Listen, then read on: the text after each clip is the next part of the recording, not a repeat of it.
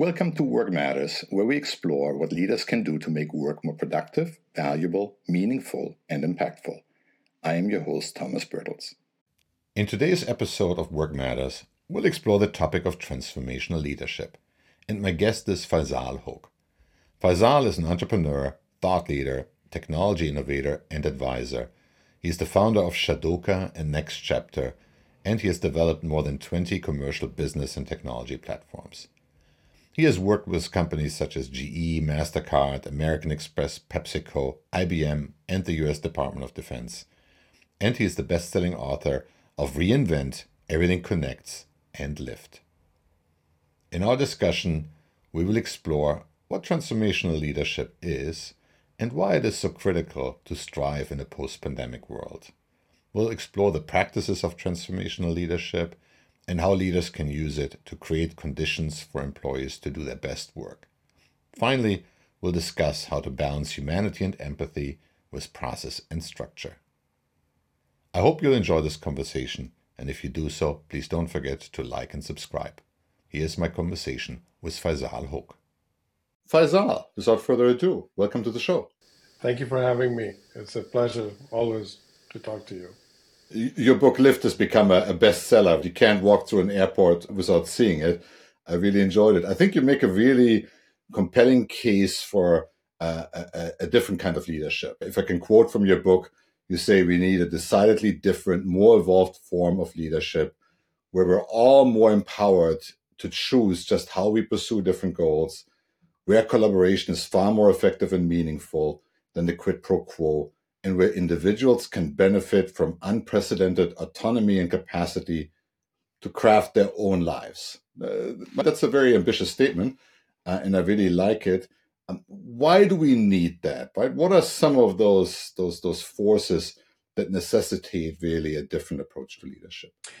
Look, I wrote Lift almost now 36 months ago. And we were coming right out of pandemic, we've seen what happens when people are put under a lot of different constraints in the sense that you cannot travel, you cannot go to work, you cannot even go and buy food. You have to do all those things in a very different way. So what we've really found out that, especially during the pandemic, is that how resourceful people became, and they kind of reinvented that they really don't need to go to work. They can work for themselves, right? I mean, you can talk to anybody, work with anybody. All of us almost have friends, family, coworkers across the globe, right? So this gives a different kind of empowerment. With that kind of individualistic empowerment, the way we lead, the way we sell, the way we'll produce products, the way we collaborate, think about the long-lasting impact on the globe, changes the leadership mindset, right? So that's what really I try to explore. And if you look at when I wrote it versus now, that, we are now a little more mobile. We're all traveling. We are together and not just virtual, physically together. There are lots of conversation about psychological impact, isolated work versus community work and being in a group. The cultural shift kind of got accelerated, right? So along with that shift, obviously the leadership mindset has to change because we can't lead the same way do, let's say, 5 years ago, 10 years ago, 20 years ago. Yeah, I think that's really profound. I think a lot of people overestimated the short-term impact of the pandemic on the work world and underestimate the long-term impacts. Right? New approach to leadership. What are some characteristics of a transformational leader from your point of view? I had a unique advantage during pandemic because I have had global workforce pretty much my entire life, and I've worked in global time zone pretty much my entire life, and I always had colleagues, clients, teams across the globe. So it actually kind of prepared me in a different way for a pandemic than perhaps it did for a lot of people. I have had a home office probably, 25 years. Even though I had an office, I always had a home office, right?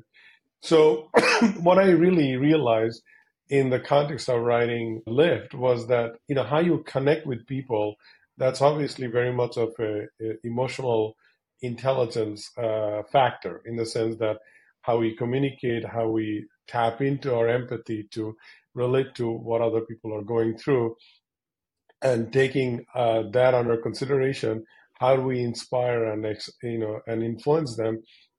There's definite element of this emotional intelligence, right? That's factor number one. Factor number two is that you really have to put together a repeatable process, especially in the context of this kind of pseudo structure where people are all responsible for themselves and doing their own thing. You need to have a process so that people do understand why they're doing what they're doing, how it impacts the organization as a whole, what the organization is trying to achieve, and how do we keep that communication transparent, and as a result make that transparency part of our collaborative governance process, right? That's the second factor. And the third factor is that, things are dramatically changing, and things are will continue to change. And now and we've seen how some technology got, they were kind of percolating, but it got just accelerated because of the need and the usage. So whether that's communication technology or information technology, we've seen this advent of artificial intelligence and robotics, and all that just got super accelerated, right? So the question is, how do we, take advantage of those technology, but yet unlock the humanity, so that the creative and innovative forces can survive, and we don't get steamrolled with technology itself? And what are the skills that do you need in the context of that advent of new technology? Emotional intelligence, process, and way of pulling people together, and unlocking humanity in the context of technology. Those are kind of the three elements that I see, and one doesn't work without the other. You also talk a lot in the book about experimental learning. So why is this necessary? We used to go to a restaurant and we used to get a menu, right? And then during the pandemic, you kind of gotten this exposure to QRP code, and and I knew many of us, including myself, who happens to be a technologist, kind of got annoyed. I wanted to see a physical menu, but here's the QRP code, and you scan it and see it, right? So it forced us to develop different kind of behavioral pattern because of our need utilizing technology. And that's just a simple example because all of us can relate to that. Now, many restaurants don't actually have a menu. I mean, you open up a QRP code and do it. So how it relates to experiential learning is that it is the collective human experience that forces certain behavioral pattern, right? And it's also the technology that enable or disable certain patterns that we're familiar with. So whether we are like it or not, we are constantly being subject to experimentation because of global shift, technological shift, and cultural shift, right? So the experiential behavioral patterns is the learning possibilities that allows us to grow. Look at how popularized all these podcasts and Zoom conversation has become because we were forced to be at home. It wasn't that technology wasn't there. It's the behavioral pattern that changed our experiential way of learning, of doing certain things in certain way. There's a leverage for that because it reduces the cost and it increases the productivity. So the experiential learning could be a forced behavior, or it can be forced on you. Uh, to reinvent yourself and an organization, it is better that you force yourself to learn something new and doing different things than otherwise. I mean, you finished your book, not too long ago. I mean, the writing process. I mean, simple example is now when you go to Gramify and you want to do a reference check, you ask the Gramify's AI engine to make sure that the references are accurate and the citations are accurate, right? Not necessarily you would do that even 5 years ago, right? So these are, and you can take it at a much broader scale, whereby, workforce enablement with different kind of technology, whether that's in manufacturing with robotics, or whether that's utilizing business intelligence tools, but along with AI and data collection and logical prediction, or whatever the case may be. So all of these are experiential learning, and whether you like it or not, you'll be forced upon it. And it's like cooking with a pressure cooker versus cooking with a regular pot, right? You can look at it in a very rudimentary way, but these are all result of experiential learning and experiential behavioral changes. We've seen it on the internet, right? Amazon always tests all these sites optimize. I think what's really new is that companies now, and to some degree, do that inside their organizations. This is what I hear you say. And I think the other piece I think that's interesting about it, that we're not looking at it as a deployment of technology in isolation, but we're really looking at it as an experiment and realize that people are a component of that, which I think is also interesting and also new, that we're not just saying we're going to plug this in, but we're going to run little experiments, and the things that work, we're going to double down on. The things that don't work, we're going to discontinue. And I haven't seen that really happening in large organizations. And it's exciting to see that that's starting up. What kind of environment do leaders need to create to really enable experimentation at scale? Look, oddly enough, a lot of these changes and technological advances to really leverage and benefit from it requires very rudimentary, old school thinking and learning. The notion of a beginner's mind, that having an open mind to learn something new, the notion of forcing yourself to be empathetic to the situation because by nature or by human, we have to do something differently, right? This is where that transformational leadership comes in when we're talking about empathy, right? Of course, the basic empathy means that I care about somebody's suffering. But if you want to take it one step further, what can I do about it? If I feel about somebody suffering, is there a solution that I can provide? So this mindset is a huge part of how you start shifting and gearing. And that all has to be very mindful of opportunity, mindful of your capability, mindful and being empathetic to what problem you're solving, and then crafting a solution, utilizing whatever is available, and inspiring and influencing the internal people to make that happen, right? So all of that is kind of interconnected. What I found really interesting at the beginning of the pandemic, like in Q2 of, I guess, 2021, was that companies were able to pivot very, very quickly, right, into like this remote environment, obviously assuming that you're in an industry where that is possible. And that was the only time, I think, in the last 4 or 5 years that the Gallup engagement survey showed like uptick. It was one of these times where we had to rely on people closer to the problem to find the solution versus sitting in a boardroom and saying, here's how is this exactly going to look like. My sense is, looking at your book, is that there's this fundamental message there that the role of a transformational leader to create that space, create that autonomy, and create a culture that brings out the best in people. But I also feel that we've still been backsliding a little bit after that. And we're going back to this model of maybe technology can help us get rid of the pesky humans who also have demands and needs and want things from us. Do you think that this is like a tale of two cities where some leaders double down on humanity and others say, let's go back to a more transactional model? It's always about balance, right? As much as we see a lot of things that worked during pandemic, we also see a lot of things that didn't work, right? And some, as you said, some type of work is not, it's natural to be, working from home. But if you are doing manufacturing, or if you're a doctor or nurse, you can do it from home. We did some of it, like, with telework, telehealth, and all that stuff in the healthcare space. But certain jobs are not naturally, you can't just make it as telework.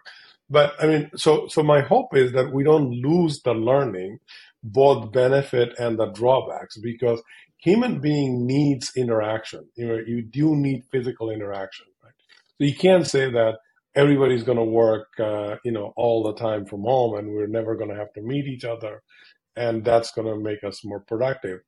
Creativity and innovation, it's a team sport. I mean, isolation and solitude allows you to spark the innovation or creativity, but at the end, when you actually try to make something sustainable, you require this cross pollination of ideas and expertise that makes something workable, right? All that requires, the human interaction. And furthermore, by the way, humanity is a social being, right? I mean, that's why we have families. That's why we have friends. That's why we have community. So you can't have like total isolated workforce so that doesn't work, right? What it is about is flexibility and freedom. That's what it really boils down to.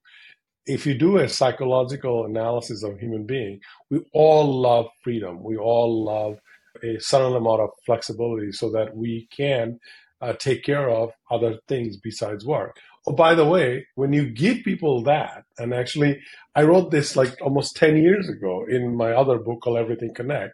There's a line where it says, we need structure, we need process and structure, but the process and structure is also the killer of innovation and creativity. It's kind of a paradoxical statement, but that is true. We want people to give the flexibility and solitude so that they can feel at ease and they can be connected. Because at the end of the day, why do we work? I mean, we work because we want to be fulfilled, but we also want to be taking care of our families. I mean, those are so fundamental.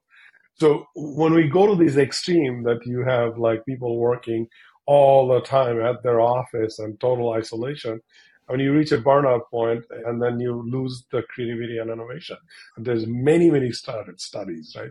In a startup mode, and when I was in my 20s, I did the same thing. We would stay in the office multiple nights and we wouldn't go home. And then there'd be a null, like nothing would be coming out because you burnt out. So there's a balance of how we do. There's an ancient proverb where I come from in Sanskrit, originally from Sanskrit. It says that if you pull the string too hard, it will break. But if it's too loose, it doesn't make music, right? And it is so true. I mean, there's a balance that everybody needs that allows you to be flexible and allows you to be free, allows you to be have that solitude, connect with the nature, connect with yourself, and there is that drive of interconnected community that holds you accountable to produce. But when you make those two things together, that's when the magic happens. So the role of a transformational leader is actually educating the leader himself or herself, but also the workforce and the team that he or she leading to develop that mindset, that balanced mindset. Everything is not always good. Everything is not always bad. And I mean, we lose sight when we look at things from that singular biased notion where we think, it's just one extreme to other extreme. I mean, look at what has happened to our country. I mean, we have become very divisive, partly because we've gotten very biased and we cannot take a balanced look in terms of what is right and what is wrong and what is really long-term and what is short-term. It's not all or nothing proposition, right? So when the leaders lose that perspective, that's when they start failing. That's one of the things I really like about your book. Right? You get these two extremes, right? The structure and process, and we got all the answers, and it's like the more unconstrained startup mode. And you got to draw inspiration from both and really lean into this and try things out and experiment. And my sense is that probably in most organizations, at least, right, the ones that are larger and have been around for a while, we probably erred too much on the side of structure and process. It's a control issue, right? So, I mean, they think the only way you can be productive is when you control people, right? But it's not. People are productive when they're inspired, and people are productive when they feel like whatever they are doing, it is actually making an impact to the larger why a entity exists, right? I mean, an organization has a mission, right? You've also seen a lot of conversation about the impact economy and social economy, et cetera, right? Sustainable economy. We don't have to reinvent this term, because if you read the Peter Drucker's book from 1950s and 60s, he defined it as that the sole purpose of an organization is to have a greater impact on the society as a general through commerce and through growth, right? So it doesn't matter what you call today, whether you call it impact economy or some other term. That is the notion of an organization. That should be the notion of an organization. And what is an organization? It's a collection of people, right? I mean, and so well, how do you get people motivated and inspired if they don't understand why they exist, and whatever they're doing on a daily basis is making a dent on the larger why of that organization, right? A leader's job is not to demand or do the work of those people. It is to translate the organizational why and how those threads connect. So that systemic process and systemic establishment of communication and tracking allows you to see that in a transparent way, right? So you have to inspire, but you have to enable them. The systemic process and tracking is that enablement of that transparency. I mean, I love the fact that you bring it back to Peter Drucker in the 50s and 60s. How come that 50 or 60 years after this has all been written and we're still stuck in the same situation that we were like 60, 70 years ago when those words were truly revolutionary? We have to have this constant dialogue about what does it mean to be human beings, and what does it mean to live in a human society, and how do we uplift each other. The reason I called the book Lift, it was that, see, if you want to lift everybody, right, then first you have to lift yourself. How do you lift yourself?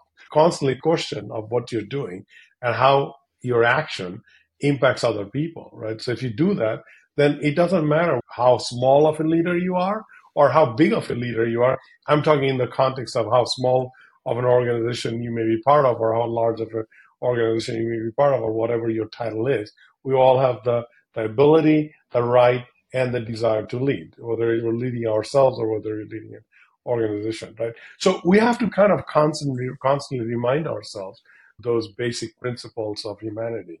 And if we don't, then we'll make a mess. And we have a tendency of making a mess repeatedly.